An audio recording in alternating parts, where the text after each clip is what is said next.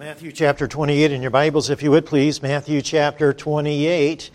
It is Thursday, all right. One more night and this thing will be over, will it not? And so Matthew chapter 28. Tomorrow night is the Blue Light Special. So Pastor's curiosity is all up about that. Matthew chapter 28, if you would please. Matthew chapter 28. It's good to have each of you here with us tonight. I appreciate each of you coming. You know, the longer you go in a week of meetings, the harder it is for folks to get here. And then the harder it is for them to stay awake after they are here. So we're glad you're here and hope you can stay awake tonight. Matthew chapter 28. On the table out in the foyer, I have some ministry cards. And if you don't have one of these, I would encourage you to pick one up and take it home, put it up somewhere that you can see it every once in a while. And when you see it, I'd like to ask you to pray for me. All right? So it's just a reminder to pray for me. Now, this is when I had brown hair, okay?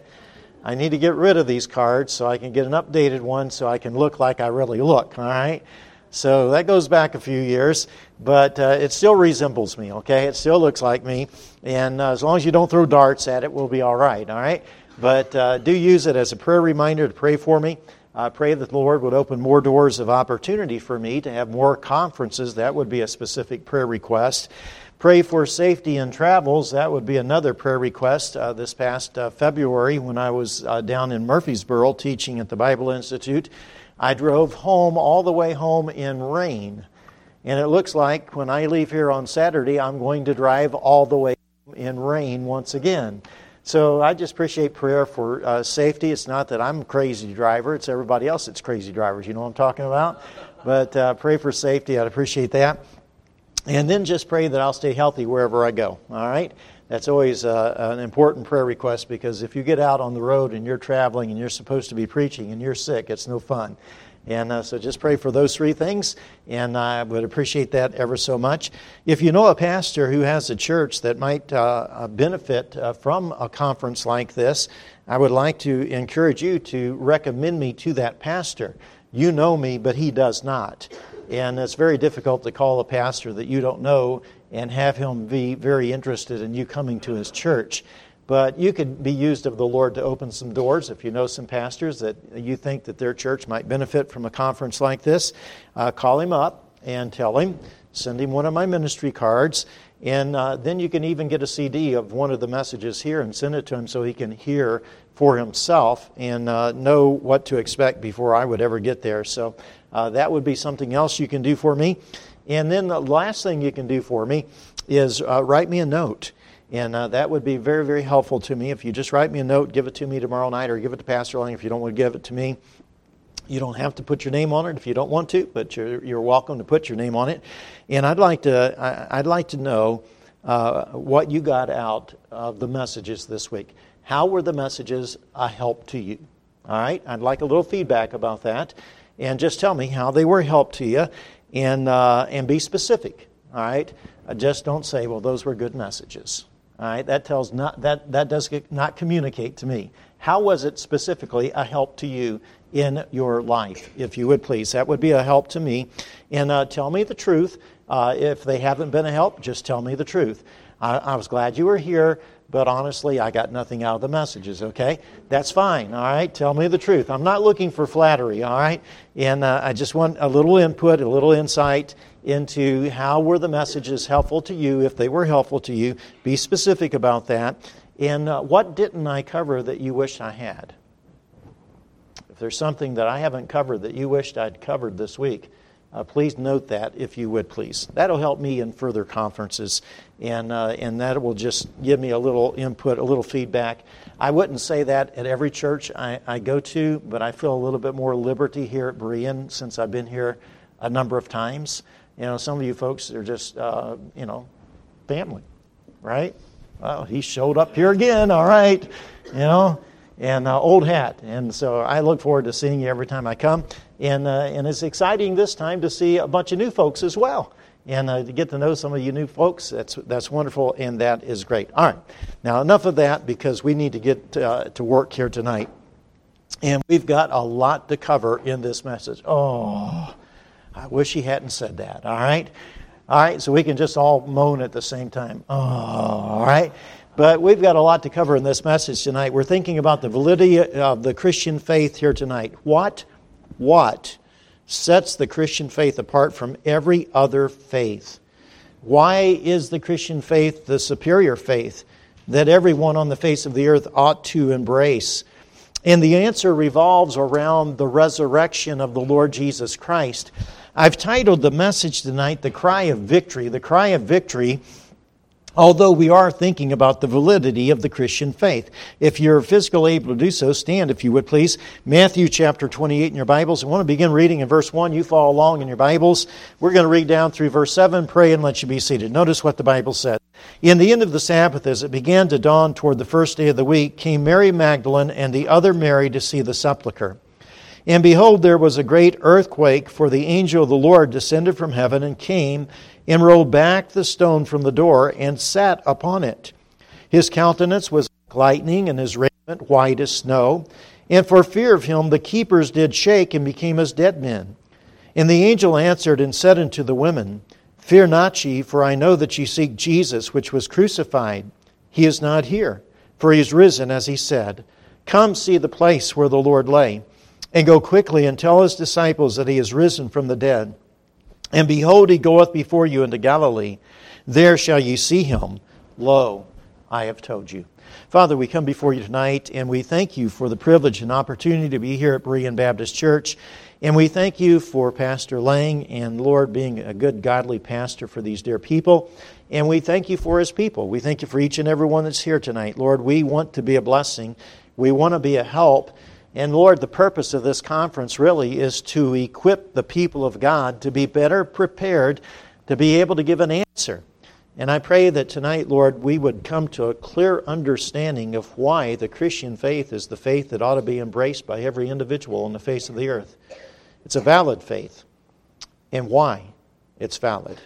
And what we can say to people in this world to get them to consider the person of Jesus Christ. May you be honored and glorified here tonight, I pray in Jesus' name. Amen. Thank you. You may be seated. The Christian faith, above all other faiths, is a faith that revolves around victory rather than defeat. When I take my Bible and begin to read Matthew's account here of the resurrection of the Lord Jesus Christ, I see what I determine as the cry of victory in verse 6. I like what the angel said to the women that were coming to the tomb, and he says, He's not here! For he's risen, as he said. Come see the place where the Lord lay. The cry of victory. Now there are a number of significant things that occur in verses 1 through 5 that I want to point out to you here tonight. Sort of try to do it in a rapid sense, if I could please. Maybe not looking at all the verses, maybe just writing down some references that you can look out later on. But first of all, I want to point out to you from verse 1 that as we look in verse 1, there's an element of doubt and disbelief. Mary Magdalene and the other Mary are making their way down to the sepulchre where Jesus' body had been lain. Notice verse 1. In the end of the Sabbath, as it began to dawn toward the first day of the week, came Mary Magdalene and the other Mary to see the sepulchre. You say, well, Brother Chris, I don't see doubt and disbelief taking place there. Well, stop and think about the context of the setting. When Jesus was here, before he ever went to a cross, he began to discuss with his disciples, with his followers, if you would please, not just the apostles, but all of his followers. He began to discuss the fact that he would suffer, he would be crucified, he would be slain, but 3 days later he would rise again from the dead. Jesus was very clear, he was very explicit. He said it more than once. Take your Bibles and turn with me, if you would please, to Mark chapter 8. Mark chapter 8, hold your place in Matthew, we'll come back there. But in Mark chapter 8, notice, if you would please, in verse 31. In Mark chapter 8 and verse 31, the Bible says here, And he began to teach them that the Son of Man must suffer many things, and be rejected of the elders and of the chief priests and scribes, and be killed, and after 3 days he would do what? Rise again. Now the indication of the verse here is that he began to teach these things. So it's not just that he taught that this truth once, that he's going to suffer, he's going to die, third day he's going to rise again. The Lord Jesus Christ began to teach this on numerous occasions, if you would please. We're not going to turn to all these references here tonight, but let me give you some references, write them down. Matthew chapter 12, verses 38 through 40. Some scribes and Pharisees were seeking a sign of the Lord Jesus Christ. What sign will you give us? And Jesus replied to those men, saying, no sign shall be given it to the nation of Israel, but the sign of the prophet of Jonas. For as Jonas was 3 days and 3 nights in the whale's belly, so shall the Son of Man be 3 days and 3 nights in the heart of the earth. Well, what was he saying? Just like Jonah got spit out of that fish's belly, the Son of Man is going to come out of the grave, is he not? He was speaking of the sign of his resurrection. In John chapter 2, after he had performed that first miracle at the wedding of Cana of Galilee, Jesus said, destroy this temple, and in 3 days I will raise it up. Now, the folks that heard Jesus make that statement didn't understand that Jesus was talking about his body, the temple of his body, and his resurrection. They thought he was talking about the Jewish temple. And so they responded back by saying, 46 years has this temple been in the building. And how sayest thou you're going to raise it up in 3 days? Now, the truth of the matter is, if the temple were destroyed, Jesus could have raised it up in 3 minutes. Right? But that's not the point. The point is they didn't understand that he was talking about the temple of his body, but the Lord Jesus Christ went on to explain to them, I'm not talking about this physical building of this temple, I'm talking about my body. Did the Lord Jesus Christ make it clear to his followers that he was going to rise again from the dead? Yes. The answer is yes. Now, according to Luke's gospel, the women were coming to the sepulchre not expecting to find an empty tomb. Let's look at this verse. Luke chapter 24, if you would please. That's where we come into this idea of doubt and disbelief. In Luke chapter 24, notice, if you would please, the Bible says this. Now, upon the first day of the week, very early in the morning, they came in unto the sepulchre, bringing the spices which they had prepared, and certain others with them. What did they prepare these spices for? To finish the burial of the body of the Lord Jesus Christ. Although Jesus had told them on numerous occasions, He's going to suffer, He's going to die, third day He's going to rise again from the dead, they don't have it. They're in disbelief in respect to the resurrection of the Lord Jesus Christ, if you would please. They are in doubt about the resurrection of the Lord Jesus Christ. They come to that tomb fully expecting that body is going to be there, and that they would finish the burial of the body of the Lord Jesus Christ. Going back to Matthew chapter 28, the point I'm just simply seeking to bring out as we begin to look at this passage of Scripture is that there is an element of doubt and disbelief as these women make their way down to the tomb. Secondly, in verses 2 through 7, I want you to see an element not just of doubt and disbelief in verse 1, but in verses 2 through 7, I want you to see an element of God's grace, mercy, and kindness.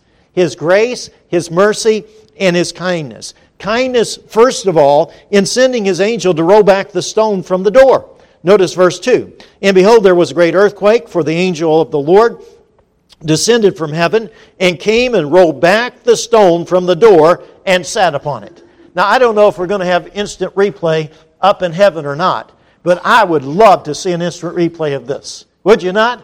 You know, here's the sepulcher, and by the way, in case you don't know what a sepulcher is, I preached a message on the resurrection of Christ one time. I just kept talking about the sepulcher, and somebody came up to me after the service and said, "Sir, what is a sepulcher?"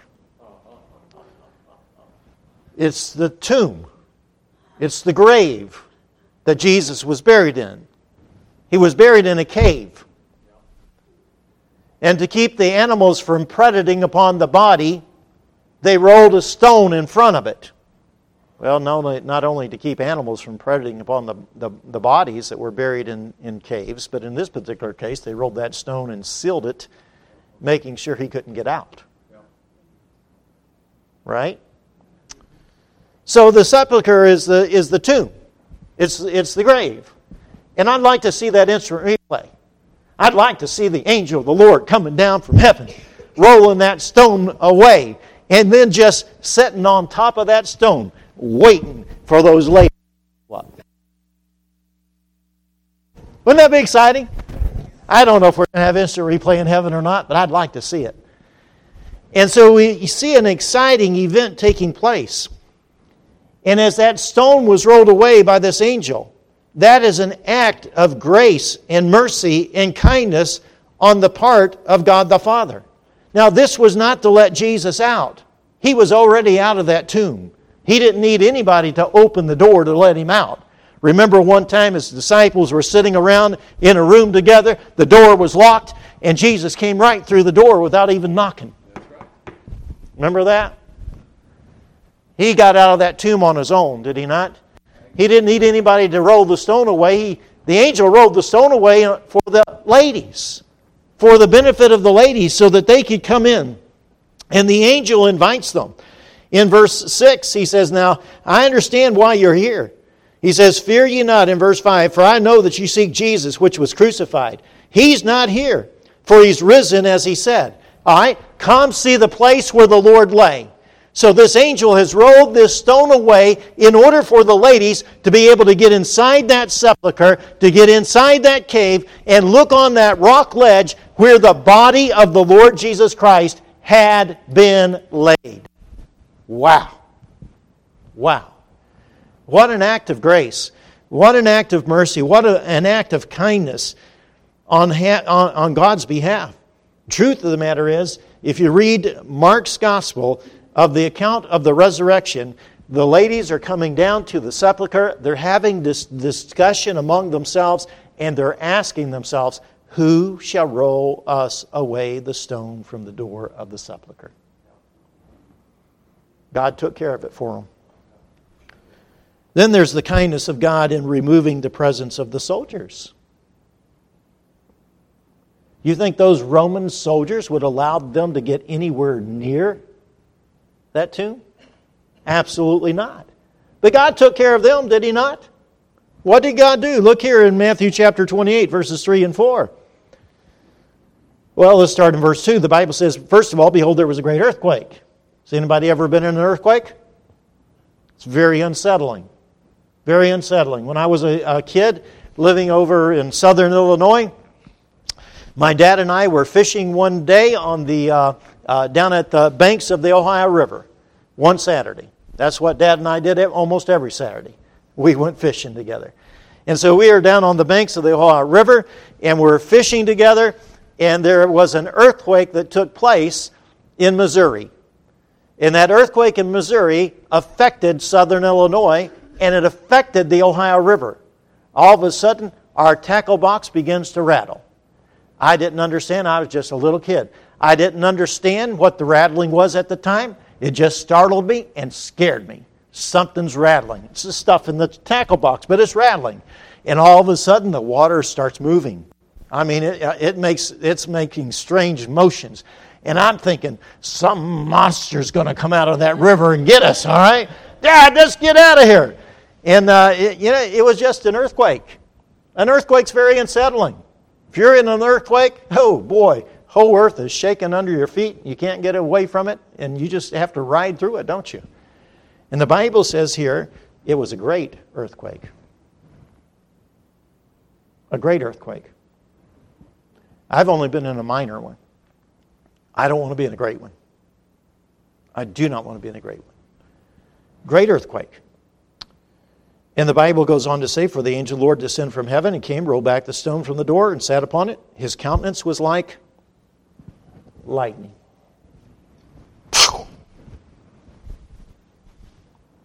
He brightened that sky up, didn't he? His countenance was like lightning. And his raiment white as snow. And the Bible says in verse 4, and for fear of him, the keepers did shake and become as dead men. The keepers were the soldiers. They did shake and became as dead men. Now, the truth of the matter is, if I had experienced an earthquake like they experienced, and I experienced an angel coming like a streak of lightning, his garment is white as snow, I think I'd have done the same thing they did. I'd be right out. Boom! I'd be right down on the ground. Anybody here ever fainted? It's a funny feeling. It is a funny feeling. I fainted one time. I was in a college classroom. And back when I was in college, I sat in the front row. You see where I sit in church too, don't you? I sat in the front row. Mrs. Rhodes, this is for you, okay?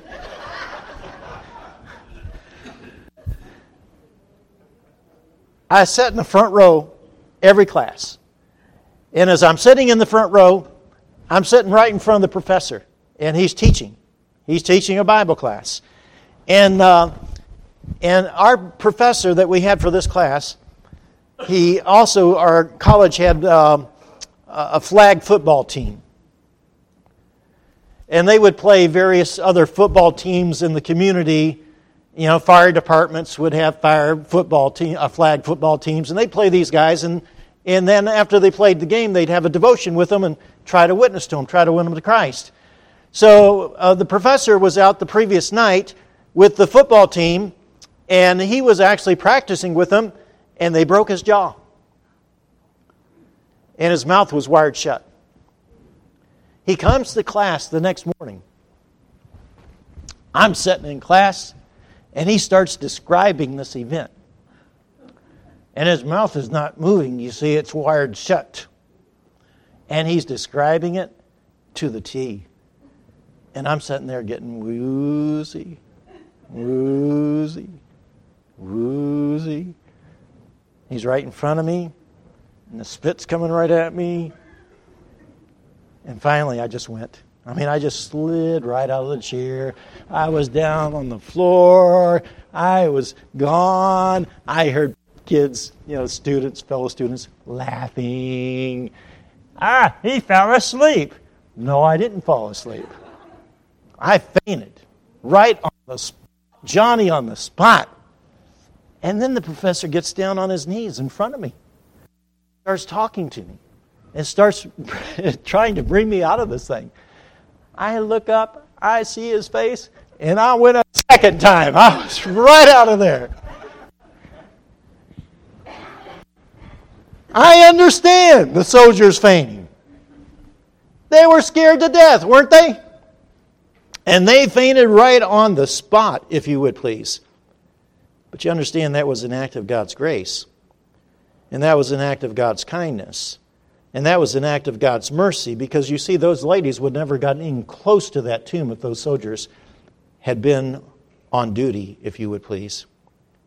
Then there's the kindness of not only taking care of those soldiers, but removing them from the very presence. The Bible tells us a little bit later on that some of those soldiers departed. They went into town to tell the folks what had taken place. And we don't know what happened to the rest of them. But it did allow the ladies the opportunity to go inside and see the empty tomb, did it not? It's an act of God's grace, an act of God's kindness, an act of God's mercy. And then thirdly, we see the kindness of God in the cry of victory in verses 5 through 7. And first, the angel assures the women that they don't have to be afraid, because he knows why they've come. He says, "Fear not," verse 5, "for I know that you seek Jesus, which was crucified." And then he cries out the voice of victory in verse 6. He's not here, for he's what? Risen, as he said. Come see the place where the Lord laid. And then the angel says, I want you guys to be the bearer of the glad tidings. I want you to go back and tell Jesus' disciples in verse 7. And go quickly and tell his disciples that he's risen from the dead. And behold, he goeth before you into Galilee, and there you shall see him. Lo, I have told you. This whole account in Matthew chapter 28, verses 1 through 7, is smothered. Literally smothered.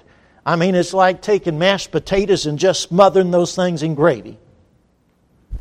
It is smothered in God's grace and God's kindness and God's mercy. Now we turn our attention to the cry of victory. He's not here, for He's risen, as He said. It is that cry of victory that shows us the superiority of the Christian faith over every other religious faith on the face of the earth. What makes the Christian faith different from everybody else? We have a risen Savior. They don't. They don't. You see, that cry of victory, of Jesus coming out of the grave, first of all, there's victory over Satan. There's victory over Satan.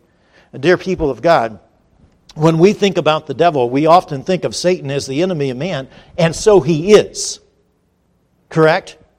1 Peter chapter 5, we'll not turn there, but 1 Peter chapter 5 tells us to be sober, be vigilant, because your adversary, the devil, he's our enemy. He's the one who opposes us, if you would please. Our adversary, the devil, as a roaring lion, walketh about seeking whom he may devour. It does not say that the devil is a lion. It says the devil is as a lion.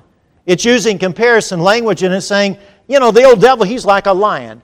And he's just walking around and he's seeking whoever he can devour, whoever he can get. He wants to prey upon the people of God. And Satan is an enemy of God's people. No question about it.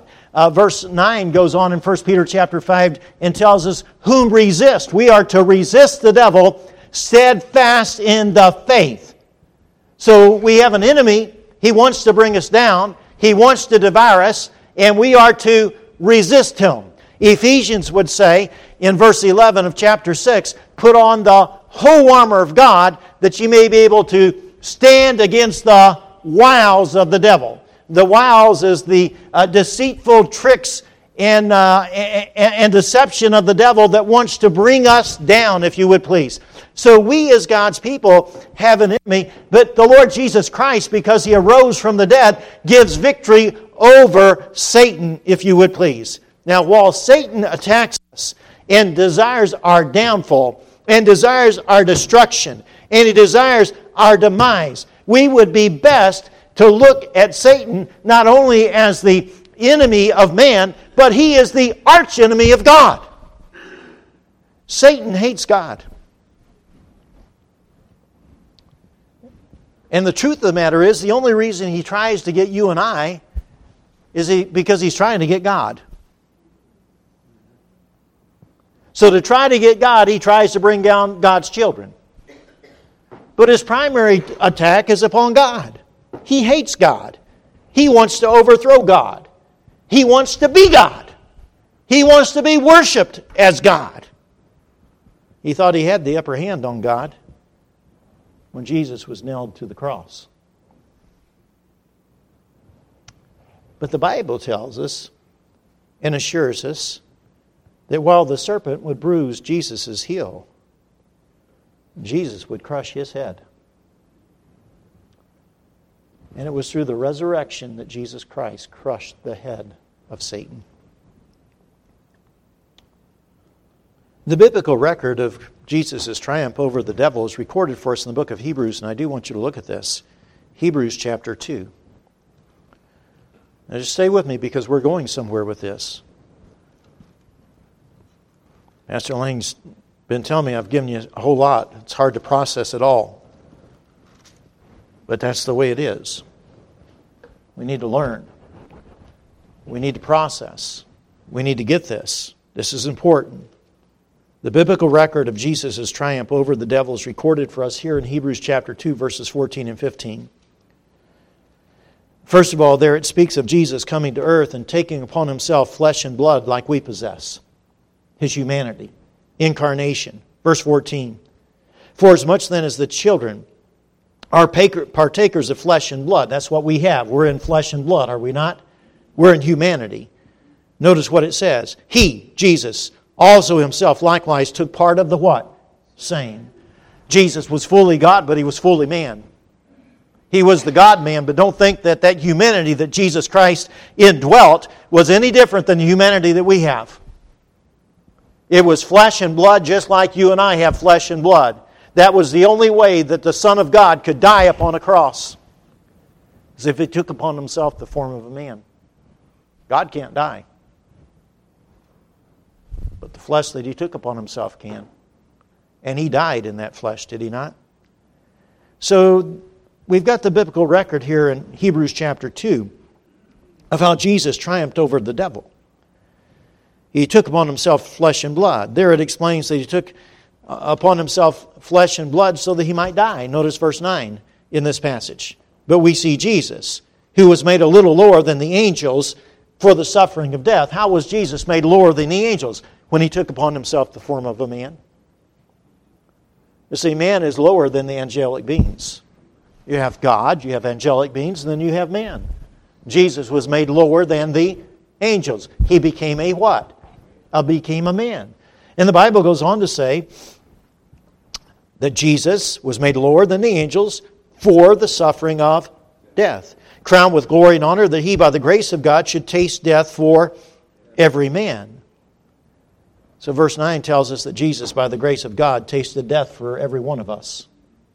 Every one of us here tonight, and every individual on the face of the earth, and every individual that has ever lived on the face of the earth, Jesus Christ tasted death for them.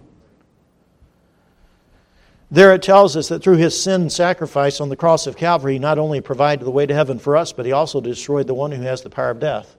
That is the devil. Look in verse 14.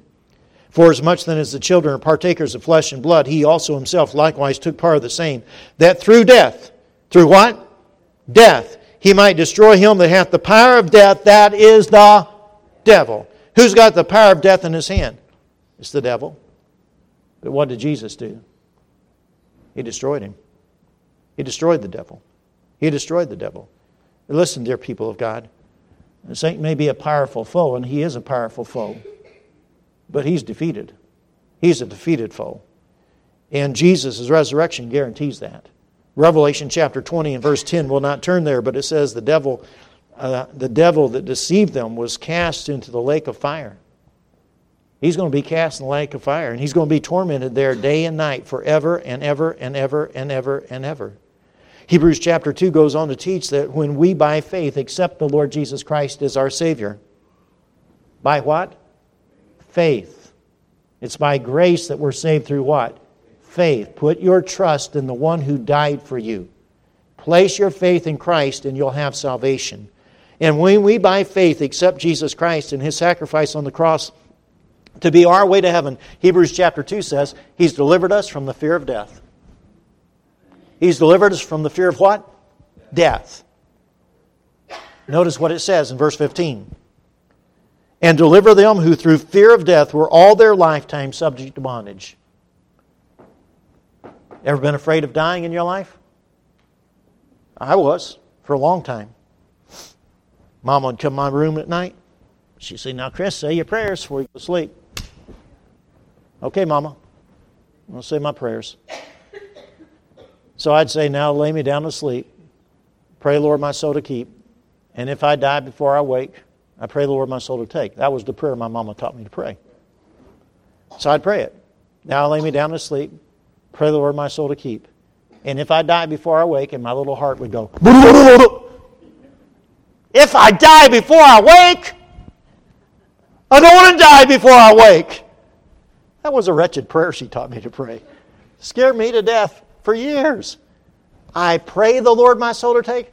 Is that assurance? Is that a big one question mark? That's a big question mark, isn't it? Now, a long time in my life, I wrestled with this idea, what's going to happen to me when I die? What's going to happen to me when I die? What's going to happen to me when I die? I was afraid of death. But when I came to, by faith, accept the Lord Jesus Christ and what He did on the cross to be my way to heaven, that fear is gone. That fear is absolutely gone because He has delivered me from the fear of death. He's delivered me from the fear of death. The only person that can do that is the crucified, risen Savior.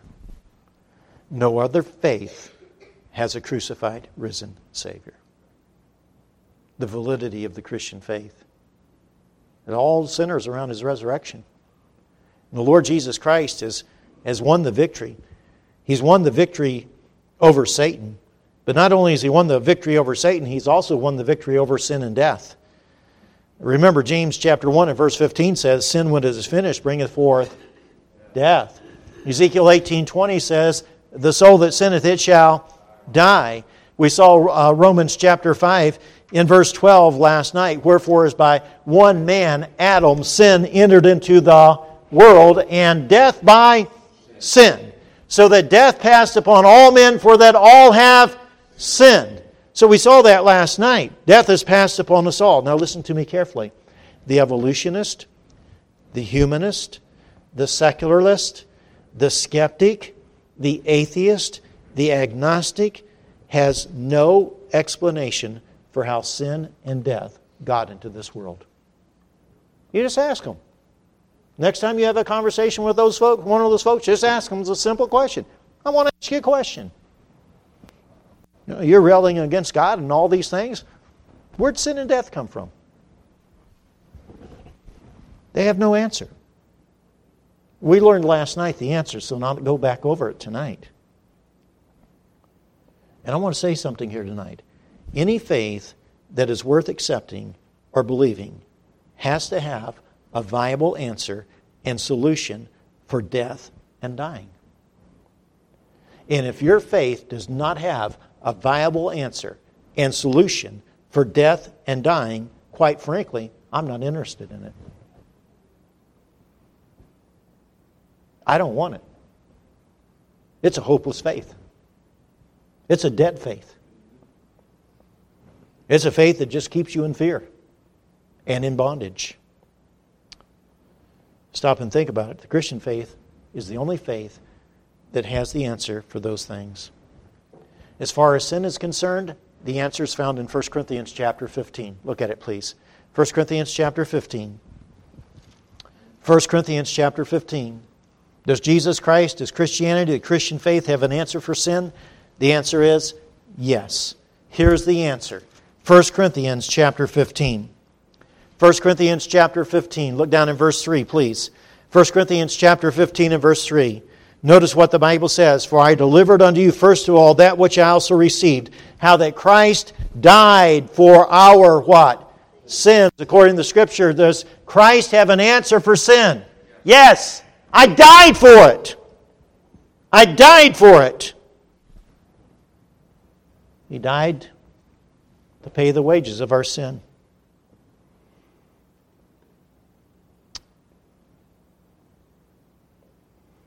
He died as our substitute, meaning He died in our place.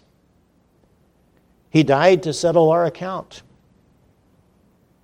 I think I shared with you one of the times I was here for one of the conferences. I had lunch over at a Cracker Barrel. Well, at a Cracker Barrel, the only Cracker Barrel here, right? And I just sat down and I had lunch, and then I asked my waitress. She wasn't bringing my bill to me, so I said, "Could I have my bill? I'm ready to go." And she said, "I'll be back in a minute." So she went to the back, and when she brought me a bill, it was a piece of paper. And she said, the paper said, "Someone's paid for your lunch today.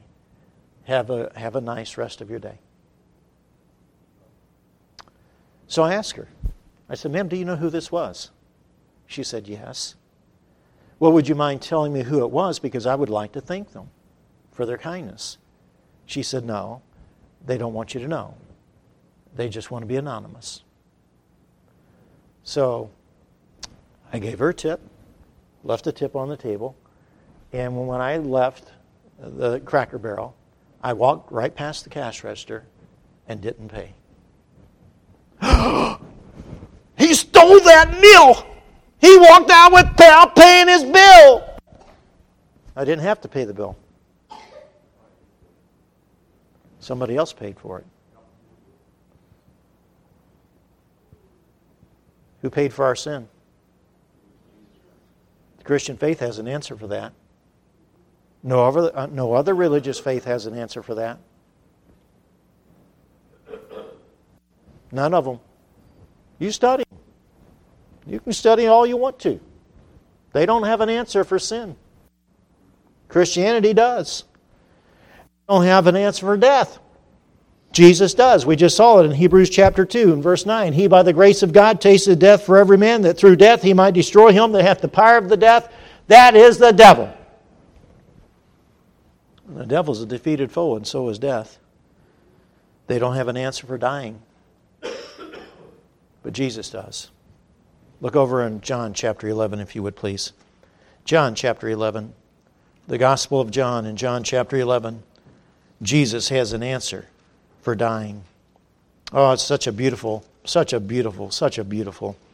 passage of Scripture. The Lord Jesus Christ here in John chapter 11 verse 25, Jesus said unto her, he's speaking to Martha. This is the story of where Lazarus had died. Remember, he got ill and he had died. And Martha said to Jesus, Lord, if you had been here, my brother had not died. Oh, Lord, if you had been here, my brother had not died. And Jesus says to her in verse 25, I am the resurrection and the life. He that believeth in me, though he were dead, yet shall he live. And whosoever liveth and believeth in me shall never die. Believest thou this? I don't know about you, my friend, but I believe it. When Jesus saved me, He took me out of death and put me into life. Now follow me, because you got to get this. When I die, I'm not dying. That's right. When I die, I'm not dying. Only thing dying about me is my body.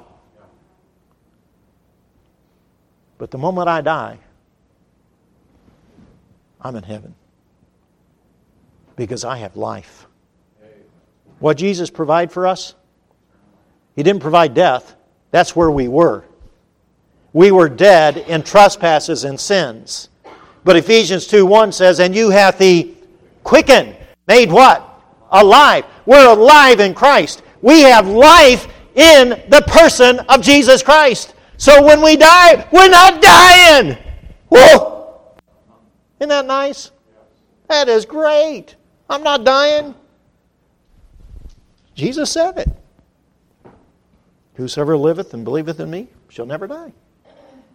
I live, and I believe in Him. I don't believe in Him historically. I believe in Him for my salvation, to give me life. See, in the context of John's Gospel, when John speaks about believing in Him over and over and over, it's coming to place your trust in Him for the salvation of your soul. Look over in John chapter 6. John chapter 6. And in John chapter 6, look in verse 47. In John chapter 6 and verse 47, Jesus is about to make a verily, verily statement. And when He's about to make a verily, verily statement, it's one of those things that you just sort of need to sit up, pay attention to, and get it. He's about to make a statement that is very important. You see, the words verily, verily mean truthfully, truthfully. And so Jesus is saying, I'm about to tell you truth. I'm about to give you a truth that I want you to get. So in John chapter 6 and verse 47, Jesus says, truthfully, truthfully, sit up, listen, pay attention, and get it. I say unto you, he that believeth on me. In John chapter 6, He's talking about being the bread of life, isn't He? You believe on Jesus to be your bread of life? To be your only hope for all of eternity? Are you trusting in Jesus to save you from sin's penalty and to deliver you from hell? He that believeth on me, look what He says, hath everlasting what? Life. That word hath is a present possession. We might say it like this. He that believeth on me has everlasting life. Do you understand the very moment you came to believe on the Lord Jesus Christ, at that very moment you became the possessor of everlasting life? So that when you die, you ain't dying. Because you have life. And what kind of life do you have? Not temporary life. Not life until you mess up again. Not life until you sin. You've got everlasting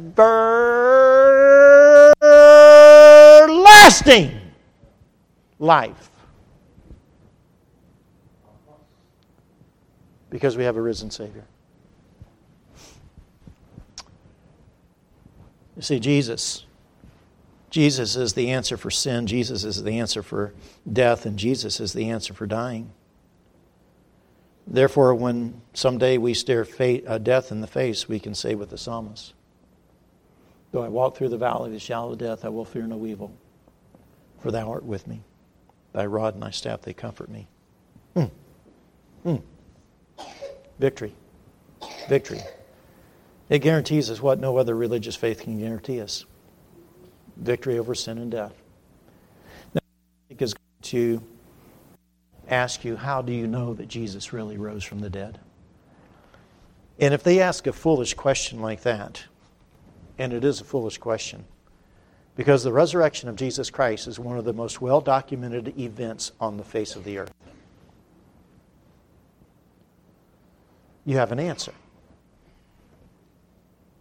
The empty tomb is the answer. And not just the empty tomb, but the fact that his disciples saw him, and were eyewitnesses of the resurrected Christ. Look over in the book of Acts, in Acts chapter 1. Acts chapter 1. And in Acts chapter 1, notice what the Bible says. Let's look at several verses here in the book of Acts. I think it'll be interesting. His disciples saw him on numerous occasions. And it wasn't just the disciples who saw him, but we're going to focus upon the disciples. The disciples saw him on numerous occasions. And in Acts chapter 1, in verse 1, the Bible says, the former treatise have I made, O Theophilus, of all that Jesus began both to do and to teach, until the day which he was taken up. After that he, through the Holy Ghost, had given commandments unto the apostles by whom he had chosen. To whom? The apostles to whom he had chosen. To whom? Those apostles.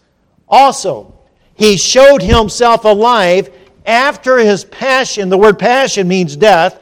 By many infallible proofs. The word infallible means irrefutable.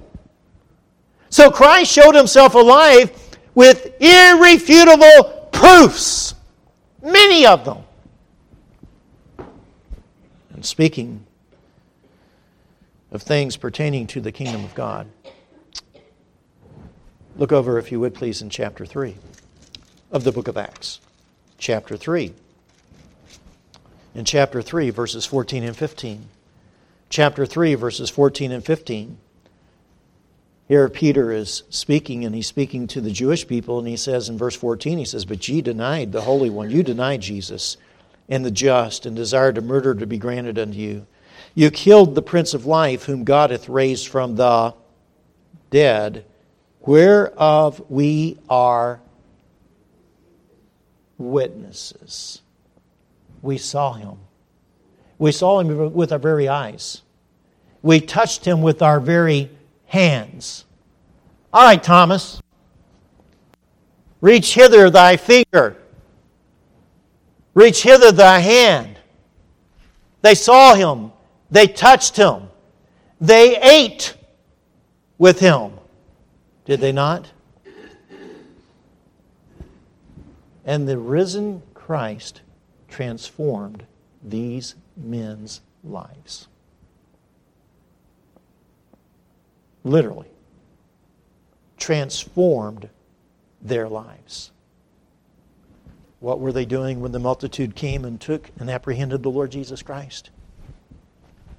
They forsook him and fled. Peter followed far off. And when they began to identify Peter as one of Jesus' followers, 3 times he denied the Lord Jesus Christ. Did he not?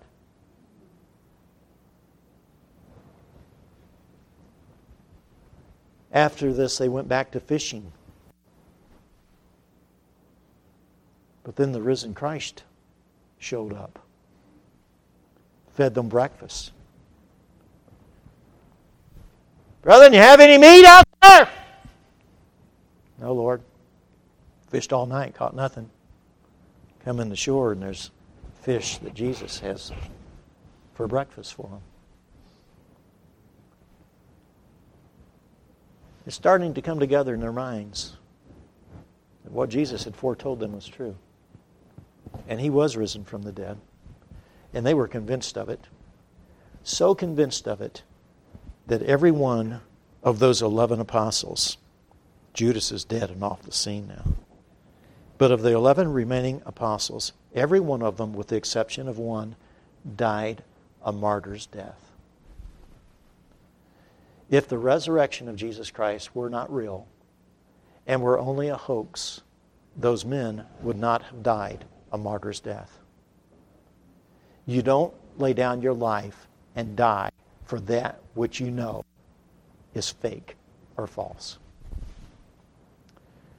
It's all about the resurrection of Jesus Christ. And quickly, let me mention not only the victory over sin and death, but the victory over the grave. Acts chapter 2 and verse 24 is a very interesting verse. Acts chapter 2, verse 24. Look what the Bible says. In Acts chapter 2 and verse 24, the Bible says, "Whom God hath raised up," talking about Jesus, "having loosed the pains of death." Having loosed the what? Don't we feel pain at death? Don't we? Someone dies, there's pain associated with that, isn't there? But the Bible says Jesus has loosed the pains of death because it was not possible that He should be holden.